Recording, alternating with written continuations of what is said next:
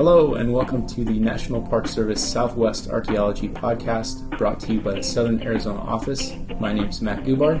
And I'm Charlotte Hart.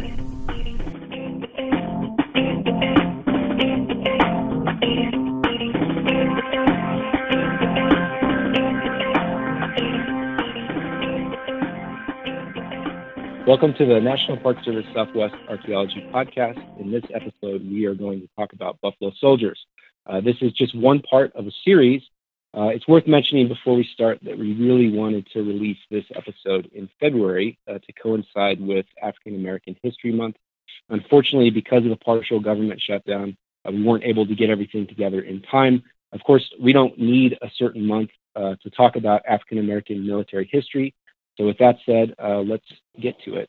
So our interview today is with Mr. Joe Sertain. Mr. Sertain is a historian and a historical reenactor. He focuses on African American military history, particularly the period of time between the American Civil War and the end of what is collectively called the Indian Wars. What you'll get from the interview is that he is a wealth of knowledge about military history, but also the fact that he's a historical reenactor gives him some insight into the day-to-day lives of soldiers from that period of time. And it also makes him a really powerful educator because he's able to go into schools and portray parts of history that aren't often a part of the school curriculum. I'm especially excited to offer this interview with Mr. Sertain, and I was excited to be able to do the interview for a number of reasons. As I've mentioned before, I am an archaeologist, but came up through the National Park Service as an interpreter. And I spent a season at Chiricahua National Monument in southeastern Arizona in the Chiricahua Mountains. And there is an encampment there for buffalo soldiers that were dispatched from Fort Bowie, which is also a National Historic Site. So while I was there, I did research into some of the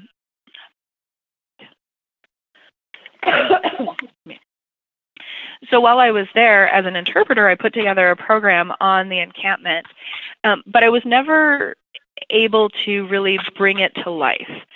And so this interview with Mr. Sertain really brings the day-to-day to life. You know, in my day coming up through school, history focused on military movements, not necessarily the social aspects and the lasting impacts of these decisions that were made. And so bringing those two together in this interview is really exciting for me.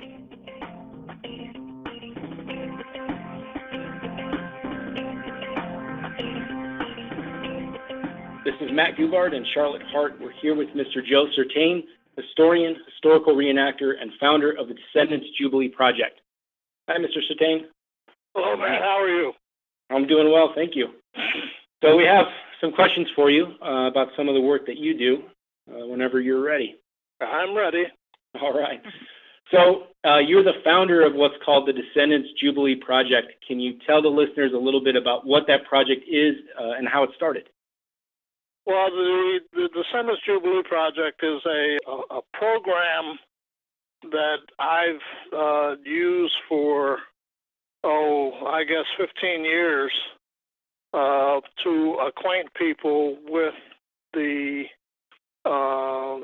part of history that's been ignored, primarily with Black military heroes and Western heroes, and it was really started because most of my life I never encountered any Black heroes in American history. And I always wondered why that was, given our involvement in every conflict that the United States has ever been engaged in, and our involvement in the development of the frontier and so many other things. So I went about researching to find out, first of all, why that was, and secondly, to learn about who some of those people were, and where they were involved, and what they did to make them historical. As I was researching some things, I found out about the role of the United States colored troops of the American Civil War, and how involved they were in the Union victory over the Confederacy, and how the Union forces, the United States forces, could have lost the Civil War had they not involved black soldiers at the time that they did, which contributed to the victory over the rebels from about I guess 1863 or thereabouts to the end of the war. So I went further trying to find out what happened to those men and what kinds of things were they involved in beyond that.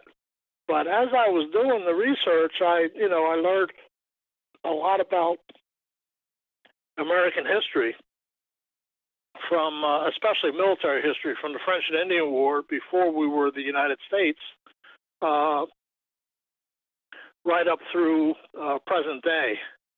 And I learned that during that time period, there were no heroes other than white Anglo-Saxon heroes in American history. They were not allowed. Most mainstream historians never acknowledged the role that people of color had in major events in American history. And part of what I was looking for, and I'm still looking for now, is why is it that there are no roles for people of color or women, for that matter, in American history until recently? There were more roles for women, more publicized roles of women in American history than they were for people of color. And I just learned that it was pretty much agreed upon that part of history wasn't really the stories that would be projected about the building and development of the United States, especially as we talk about west of the Mississippi during the time of the Frontier West up until 1890. So I went about researching a lot of that and pulling it together, compiling it, and presenting it to audiences. And then I decided to, as I presented it to audiences, it was called the Shadow Warriors Project. And as I developed the website, I decided to call it the Descendants Jubilee Project. First of all, because I'm a descendant of a Civil War sergeant in the 1st South Carolina Volunteer Infantry, and also because the Jubilee was a word and a symbol to black folks during the antebellum period. It was we looked for and fought for the coming of Jubilee, which was a triumph over slavery. So the Jubilee could be equated with another word, freedom. And there's a lot of music about it. There's songs, there's stories, and in black culture, the Jubilee has a true day-to-day meaning. It's just not a word that's used. There's a whole history that goes along with it. So that's why the Descendants Jubilee Project.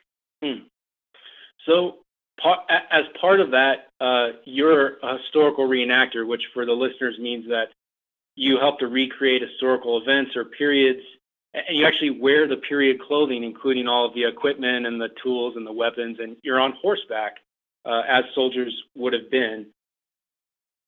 Do you have a sense for how your experiences as a reenactor might inform your knowledge of the past? Well, yeah, that is. It was interesting. As I was developing my character, I ride as I decided to ride as George Goldsby, who was a soldier during the Civil War, and was a manservant to a Confederate officer who had come from Selma, Alabama, and served with the United States colored troops during the Civil War, and then joined the 10th Cavalry after the Civil War, and became what's now called a Buffalo Soldier. But with the 10th Cavalry, he was the 3rd Sergeant Major of the 10th Cavalry, and then he mustered out after his first tour and re-enlisted and was a first sergeant through the second tour of duty. And actually, there's a story about him and how he left the military that contributes to the tales of the black outlaws of the Old West. So it allowed me to learn about the clothing, the geography of the Old West, some of the traditions and habits of the Western frontier from a black perspective, and also about a lot of the prejudices and complexities of day-to-day life on the during the Civil War period, but also later on the Western frontier. And that's a pretty good lead into the next question that I had. On your website, and we'll put a link to that so that folks can look at it, you refer to African-American soldiers during the 1800s as in the shadows of American history. I thought that it was a really sort of poetic way of saying how their contributions have been willfully ignored, aside from the basic fact that soldiers and their families deserve a lot of recognition for the sacrifices they made. One question I wanted to ask is, how do you think that lack of recognition can affect people in today's world, especially children? Well, it affects kids the same way it affected me. When you don't know who you are, you don't really understand who you can be. You don't recognize any potential. You don't recognize what the possible accomplishments can be. If you look and everywhere where you see something that's exciting, that you are thrilled with, it's not done by any person of color. There's no participants of people who look like you, which was one of the things that used to baffle me. And I know when I was in elementary school and in high school, I would ask questions that teachers couldn't answer or wouldn't answer. I think back then it could have been they couldn't answer, and now it's more that they wouldn't answer. But it's largely because of the way history is written and the way history is projected. So I think it has a lot to do with who people become as they grow into adulthood and what they think of themselves socially and culturally as they transition into productive citizens.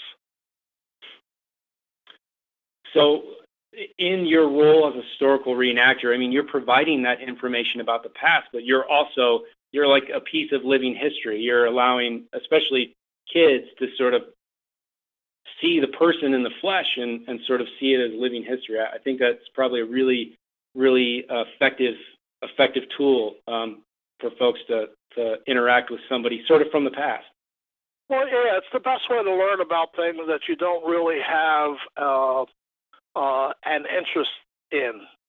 You can tell somebody a story about the Frontier West, but if you kind of reenact the story that you're telling, with all of the props and accoutrements and create the environment that you're talking about, people pay more attention and they participate more fully. So I always do presentations that are interactive. I don't just lecture. I allow people to ask questions, and I talk to them about different things. With kids, and when I'm doing it with my horse, we talk about the different kinds of saddles, and I show them to them and tell them why those saddles look like they do. Mm-hmm. What the chevrons on an Army coat are for, what the stripes on the legs are for, what the different colors of the Army branches are, and how soldiers can tell each other apart on the battlefield, and when they're away from their garrison. So people have a better understanding when they watch something or they see something about the difference between a corporal and a sergeant and a commissioned officer and things like that. They also learn about why Western hats are the way they are and why there's a reason for a high-heeled boot with cowboys and what the lariat was for and things like that, so that they can identify more closely not only with you, the presenter, but the character that you're portraying. Sure. So your character served as a Buffalo Soldier. I want to talk a little bit about the name. I'm curious to know where the name Buffalo Soldier originated and if that was the way that soldiers would have referred to themselves. Well, listen, there's no way to really verify what I'm about to tell you, but it's commonly thought, and also from the regimental reports of some of the units and the company reports, that the soldiers of the 10th Cavalry, the mounted soldiers of the 10th Cavalry, got their name from the Cheyenne Nation in 1867 at a battle with Cheyenne along the Saline River. And it was largely due to the way they met each other in combat. The Cheyenne were great warriors, and in their warrior societies, they had respect for fierce combatants. They recognized valor, and they recognized honor, and they recognized courage. So, and it was mostly, it was kind of heroic combat. It was one-on-one. You distinguish yourself as a fighter. The warrior societies didn't plan necessarily the way a U.S. military company would plan to fight. They fought as individuals. And no matter how large the group was, each individual was trying to distinguish himself in battle. And what they recognized, first of all, that they outnumbered this group of soldiers whom they had never seen before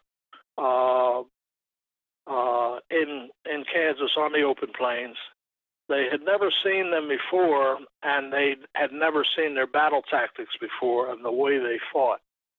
So descriptively, when they sang songs and told stories after battle about the group of men that they encountered, they described them as wild buffaloes. And buffaloes, which the Cheyenne and the Plains tribes depended on for their existence, would fight when cornered, and would fight until they were exhausted. So when they would drop or they would die, but they would never quit in a fight. So those kinds of stories kept being told until the title emerged as Wild Buffaloes or Buffalo Soldiers. It's a lot like the name that the Cree gave the Canadian Mounted Police when they called them pony soldiers. So I think probably a lot of the listeners are familiar with the term Buffalo Soldier. So did the name persist sort of after that Indian War period? Well, what happened was the soldiers themselves didn't call themselves Buffalo Soldiers. That's the nickname that was given them by the Native Americans were descriptive of black soldiers in blue uniforms, especially in the winter, because they wore buffalo skin overcoats, and their hair was thick and woolly like the coat of a buffalo. So there was an immediate identification. The nickname really got more public identification in the 20th century. In the 19th century, it was only used in the black community because of the stories that had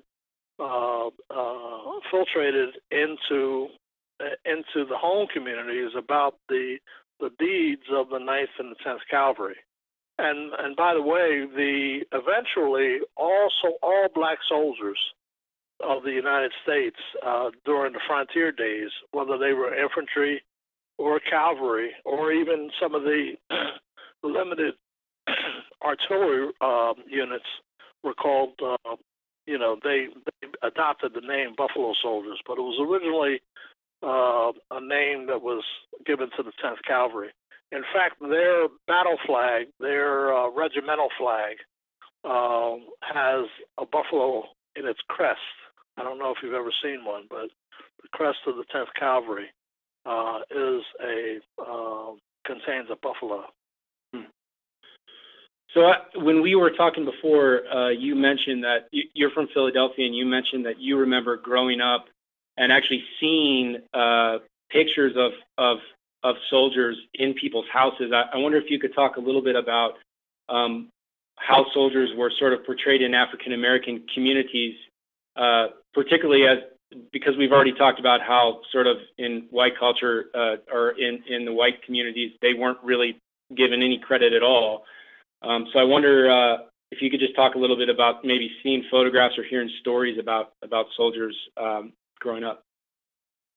Oh yeah, there were always stories, and the reality is that there were few photographs. There were pictures and likenesses, but during that time period, because of the remoteness of their battle stations, there was not too much of an opportunity for soldiers, especially soldiers in the cavalry, to be photographed.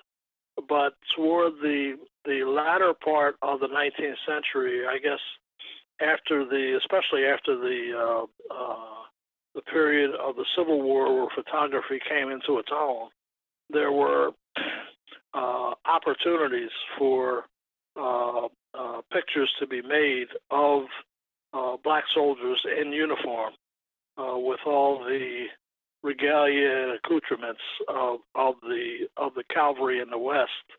And what would happen is that the black community has always been proud of its military history, and very, very often you'd hear the stories about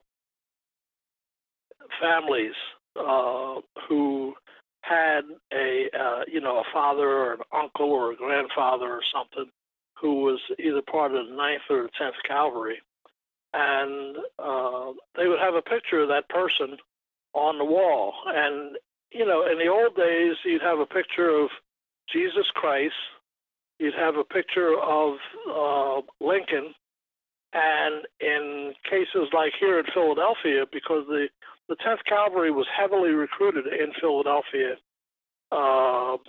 because when the 9th and 10th Cavalry were first being formed, they needed people who could read and write to make up the ranks of the non-commissioned officers.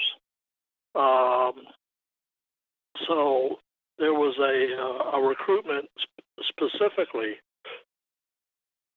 here in Philadelphia. to recruit soldiers for the military, and they had a recruitment office and a recruitment officer for 10th Cavalry, for Colonel Gerson's cavalry. So a lot of black soldiers were recruited from Philadelphia, and not just for the Indian Wars, the Civil War. There were a lot of recruitments, a lot of Philadelphia, Pennsylvania recruits from for the United States colored troops in the Civil War. So the families identified with that because that was one way to prove that their men were making a contribution, and secondly, that black men could do anything a white man could.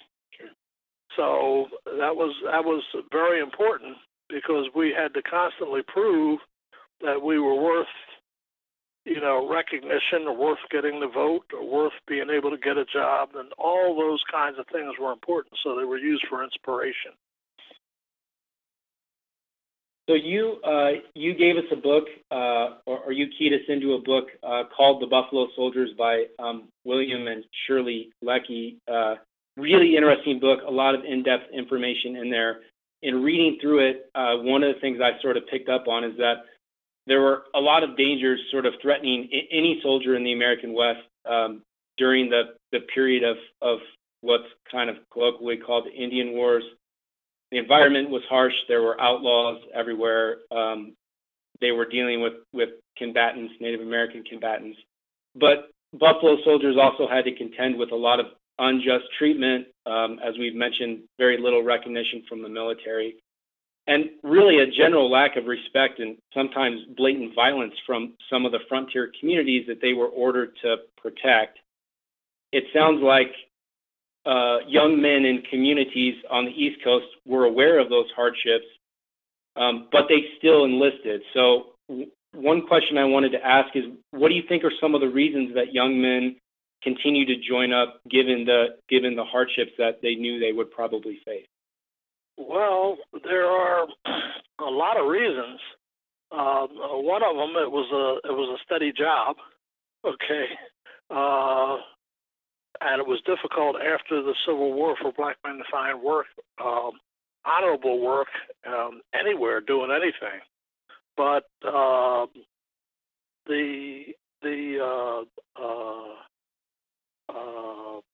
way they were treated in the frontier West, if I may, I'd like to tell you a little bit of a story to flesh out the character of George Goldsby. Yeah. George Goldsby came from, as I said, during the Civil War, he came from Selma, Alabama. He was a manservant to a Confederate officer, and he switched sides. He was a Teamster, and he switched sides and joined the Union Army, and was a Teamster for the Union Army. And at the end of the Civil War, he's one of the people who, when he mustered out of the United States colored troops, joined the 10th Cavalry, which was just being formed in 1866. He went through the 10th Cavalry and rose through the ranks of the non-commissioned officers to become Sergeant Major, which is the highest ranking enlisted man in the military. But he was stationed in 1872 in Texas, where he mustered out, and when he re-enlisted, he was dropped back to first sergeant rather than sergeant major, which is a regimental rank. He was regimental sergeant major. He was dropped back to the first sergeant, and as a first sergeant, he was assigned to Fort Concho, Texas, right outside of San Angelo. And San Angelo was very much a racist town, like most of the towns in Texas at the time. They didn't want to see any Northern soldiers, and a black soldier in a blue uniform was definitely something they just did not want to see, unless they were in trouble. when they were in trouble from outlaws or marauding Indians or something like that, then they were needed. But during the regular course of things, they were not accepted or wanted to be even in town. And in San Angelo, they had a habit of harassing black soldiers when they came into town from Fort Concho. George Goldsby was the first sergeant during a time when some men from the 10th Cavalry went into San Angelo, Texas, and they were harassed by the townspeople. And one of his NCOs had the stripes removed, or cut off his jacket and stripped from his pants leg, which is something, I don't know if you were ever in the military, but for an NCO to have his rank, his visible rank, stripped from him by people who are not authorized to do so, you can get into a world of hurt like that. So these men, when they left town, they went back to Fort Concho, and they reported what had happened to them.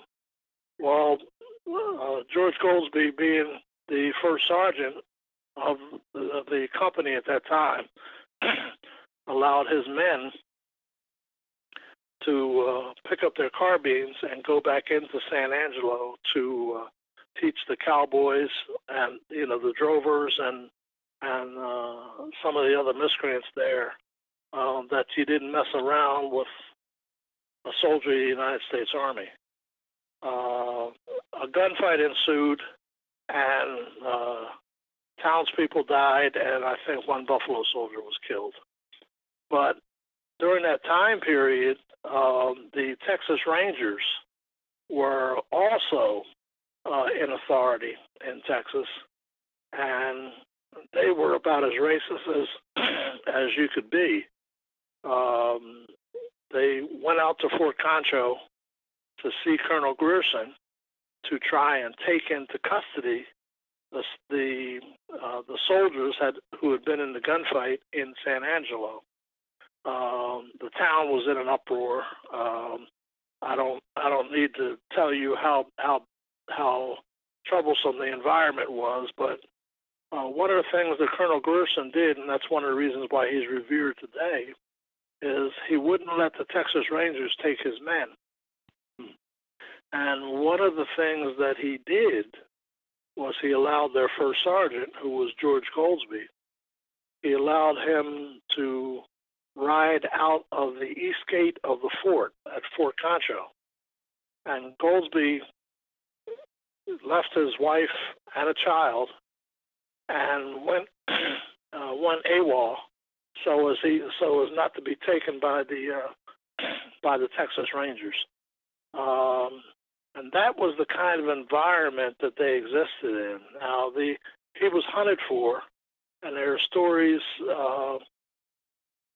after that he had joined Pancho Villa, and that he had, that he was riding in, that he was actually riding with the Comancheros. There are all kinds of stories, but in fact, his son grew to become Cherokee Bill. Have you ever heard of Cherokee Bill? I have, yeah. Well, that was George Goldsby's son. Wow. And that's how he was the son of a 10th Cavalry first sergeant. So that's how all this stuff is interlinked, but it also points to how difficult things were for black soldiers. Black troopers on the frontier were not accepted by anybody, even the townspeople that they saved, and the railroads that they protected, and the stagecoaches that they rescued from peril. They were not accepted as they weren't. What they did was not heroic to those people. They found a way of justifying their continued hatred for black soldiers. Part of it had to do with the Civil War. but a lot of it had to do with just the pure hatred and racism that existed, and in some places still exist today. Sure. So those are the kinds of things that black soldiers had to fight through, even as they protected the developing West from outlaws and Indians and other kinds of marauders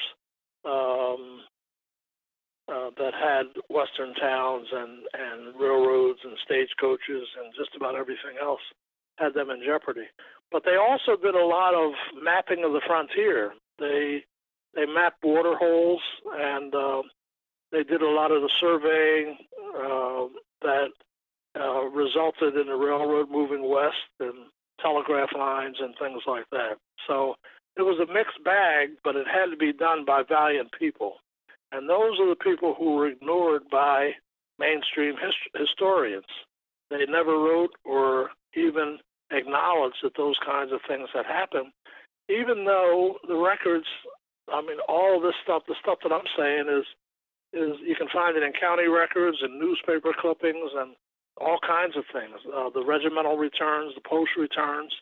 The mainstream historians just chose to overlook that part of history when they were writing about the history of the heroes of the frontier West.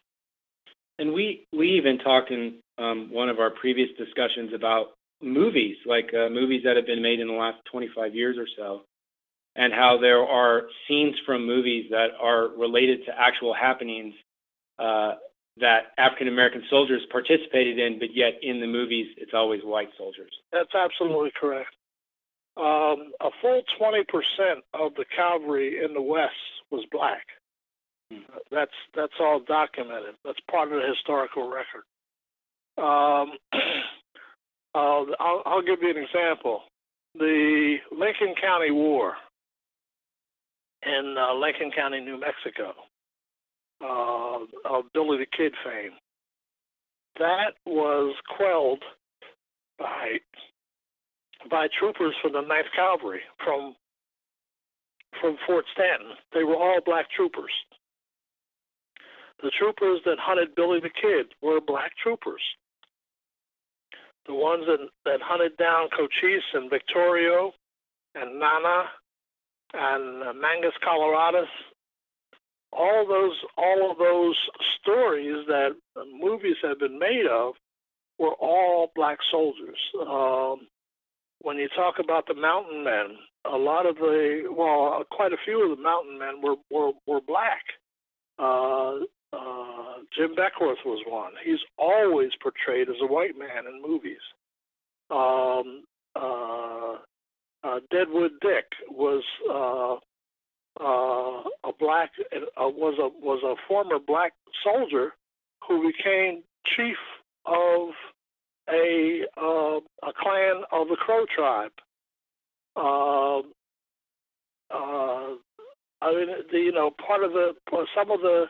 Some of the people who rode with the Hole in the Wall gang were black. There were black gunfighters, there were black merchants, hotel keepers, all kinds of things, and whole black towns that were formed after the Civil War by formerly enslaved people. But those kinds of things were never written about and never acknowledged, never recognized as part of the development of the frontier West. So that's what I went about trying to correct with the Descendants Jubilee Project. So what ended up happening to Buffalo Soldiers following the Indian Wars in the West? The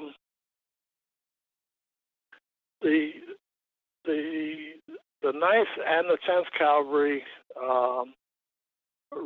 rotated through posts that were peacetime. They were first of all, they were regular Army soldiers. So during peacetime, they rotated through different posts. They were stationed at West Point. They were stationed at different places around the country. but when the call went up for combatants for the Spanish-American War, the only combat-ready units that were available for duty in Cuba were the 9th and 10th Cavalry and the 24th and 25th Infantry. So those troopers, those soldiers, were gathered from around the West, and they were marshaled into locations near Tampa, Florida, and they were sent to Cuba. I also read somewhere that as part of their military duties, Buffalo Soldier units also served sort of as the very first park rangers at places like Yellowstone and Sequoia Kings Canyon. Yeah. They were the first. Believe it or not, they were the first border patrol. Well, Trump would love to hear that. And they did serve and so did other cavalry units too. But they were among the first of the people sent in to protect the national parks during their infancy through the U.S. Forest Service. So yeah, there is a long, proud history of the 9th and 10th Mounted Cavalry, right up until the time where they got rid of horses and went to mechanized cavalry. And in fact, one of the very first superintendents for, I think, Yellowstone was an army man named Charles Young, a Buffalo Soldier, and he now has his own national monument in Ohio. Yeah, Charles Young was one of the people who was scheduled to attain the rank of general, who the U.S. government mustered out of service so that they wouldn't have to raise him in rank to he was a bird colonel, but they wouldn't allow him to proceed to he never let him get his star. But yeah, we used to do during the 90s. We used to go on rides around the country that we would call the Charles Young Ride. We did a ride every year. About 90 of us or 100 of us in full regimental uniform with battle flags and the whole 9 yards in his honor. He wanted it was the reason it was in his honor is when he tried to prove to the United States government that he was still fit for duty, as they were telling him he was not fit for duty and mustered him out. He rode from Ohio to Washington, D.C. on horseback. Oh, wow. And that's why we did those rides. And guys from all over the country would muster at certain locations to mount up and ride trail in honor of Charles Young. Wow. Amazing. Well, I only have one more question for you, and I think there's maybe a couple components to it. Do you think in the last, 10 or 20 years or more, has the Park Service improved the way that it talks about the contributions of African American soldiers? And the second component of that question is, what ways do you think the Park Service can continue to improve? Well, let me give you a couple of examples. One in the East and one in the West. I'll start with the East. Are you familiar with the Battle of the Crater during the Civil War? I'm not, no. Okay, well, there was an incident where a tunnel had to be dug through some fortifications. This was done by the Union. And black soldiers dug the tunnel. And at the last minute, against all of the battle plans that were done, the generals decided to send in white regiments to try and win the glory for what they saw was an easy victory. Well, the whole thing blew up in their faces. And this was around the town of Petersburg, Virginia. The Battle of the Crater was a Union fiasco, but it led to the taking of Richmond and contributed toward the end of the Civil War. But the National Park Service, when you go to the Crater Battlefield or when you go to the Petersburg Battlefield,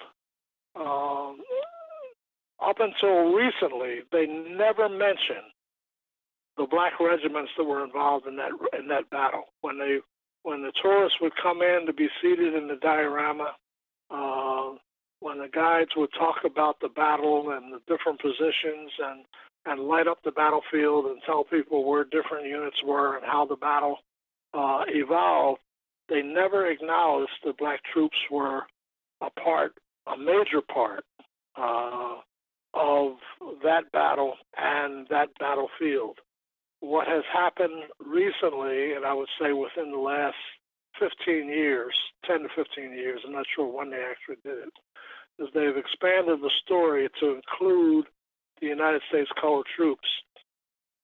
And it was largely because the National Park Service wanted to get people of color involved in visiting the battlefields and the national parks.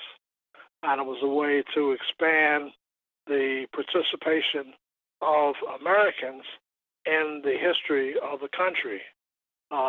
So they stopped just reaching out to white tourists, and they expanded it to include things of interest to the black community.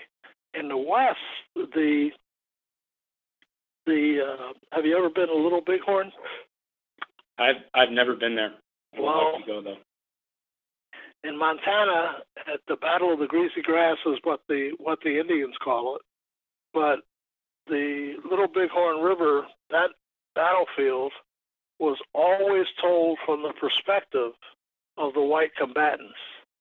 Now the National Park Service is allowing the story from the Indian perspective to be told, and they have now hired and trained Native American guides and employees who can tell that story.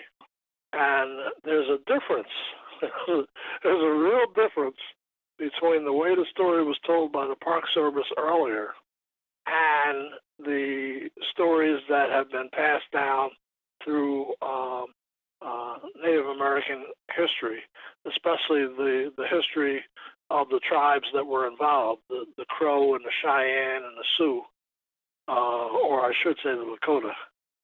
But the National Park Service has made an effort in the last, I would say the last couple of decades, to really expand the story of what took place in different parts of the country and what the true history of the United States really is.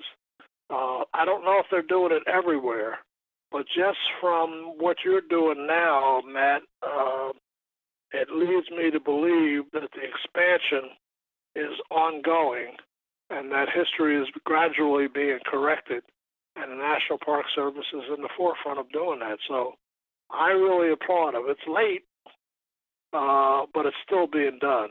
And I think for a government to recognize its own mistakes in presenting history to its people and attempt to correct it without a lot of fanfare. And there's no brass bands or advertising campaigns that go along with this. This is just something that they've done trying to be more accurate about what happened in different places around the country and what the contributions were for the people who actually participated in the historical events.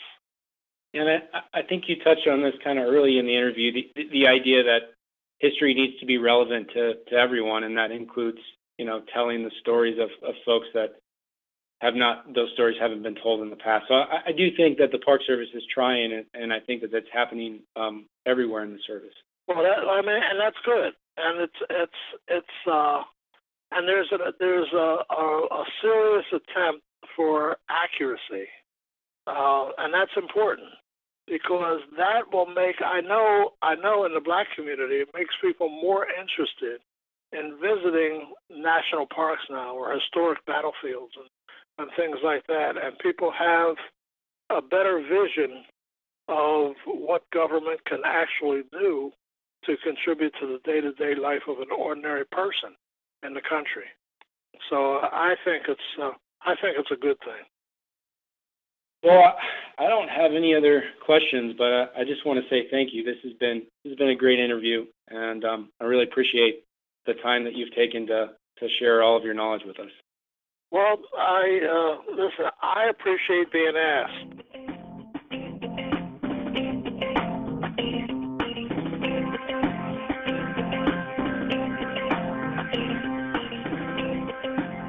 So there's a lot to talk about in this interview, and we really can't cover it all. But if I had to pick one thing, I would say it was really interesting to me, the discussion about his role kind of as an educator in the schools and how he can go in and meet with kids dressed in the period clothing, and they have an opportunity in a lot of cases to see somebody that looks like them, that's portraying an important part of history that maybe they're not getting in the curriculum, and that can make history more relevant to them, and so he can play a really important role in that way. Yeah, definitely, Matt.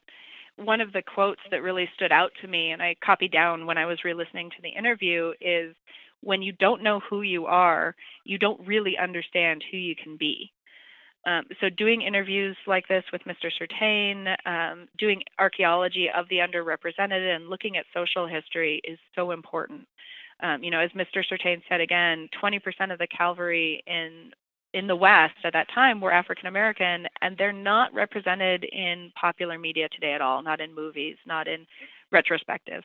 So hopefully the National Park Service can continue giving a voice to the Buffalo Soldier. As Mr. Surtain said, he'd seen some changes over the years. And hopefully these changes will inspire these heroes' descendants.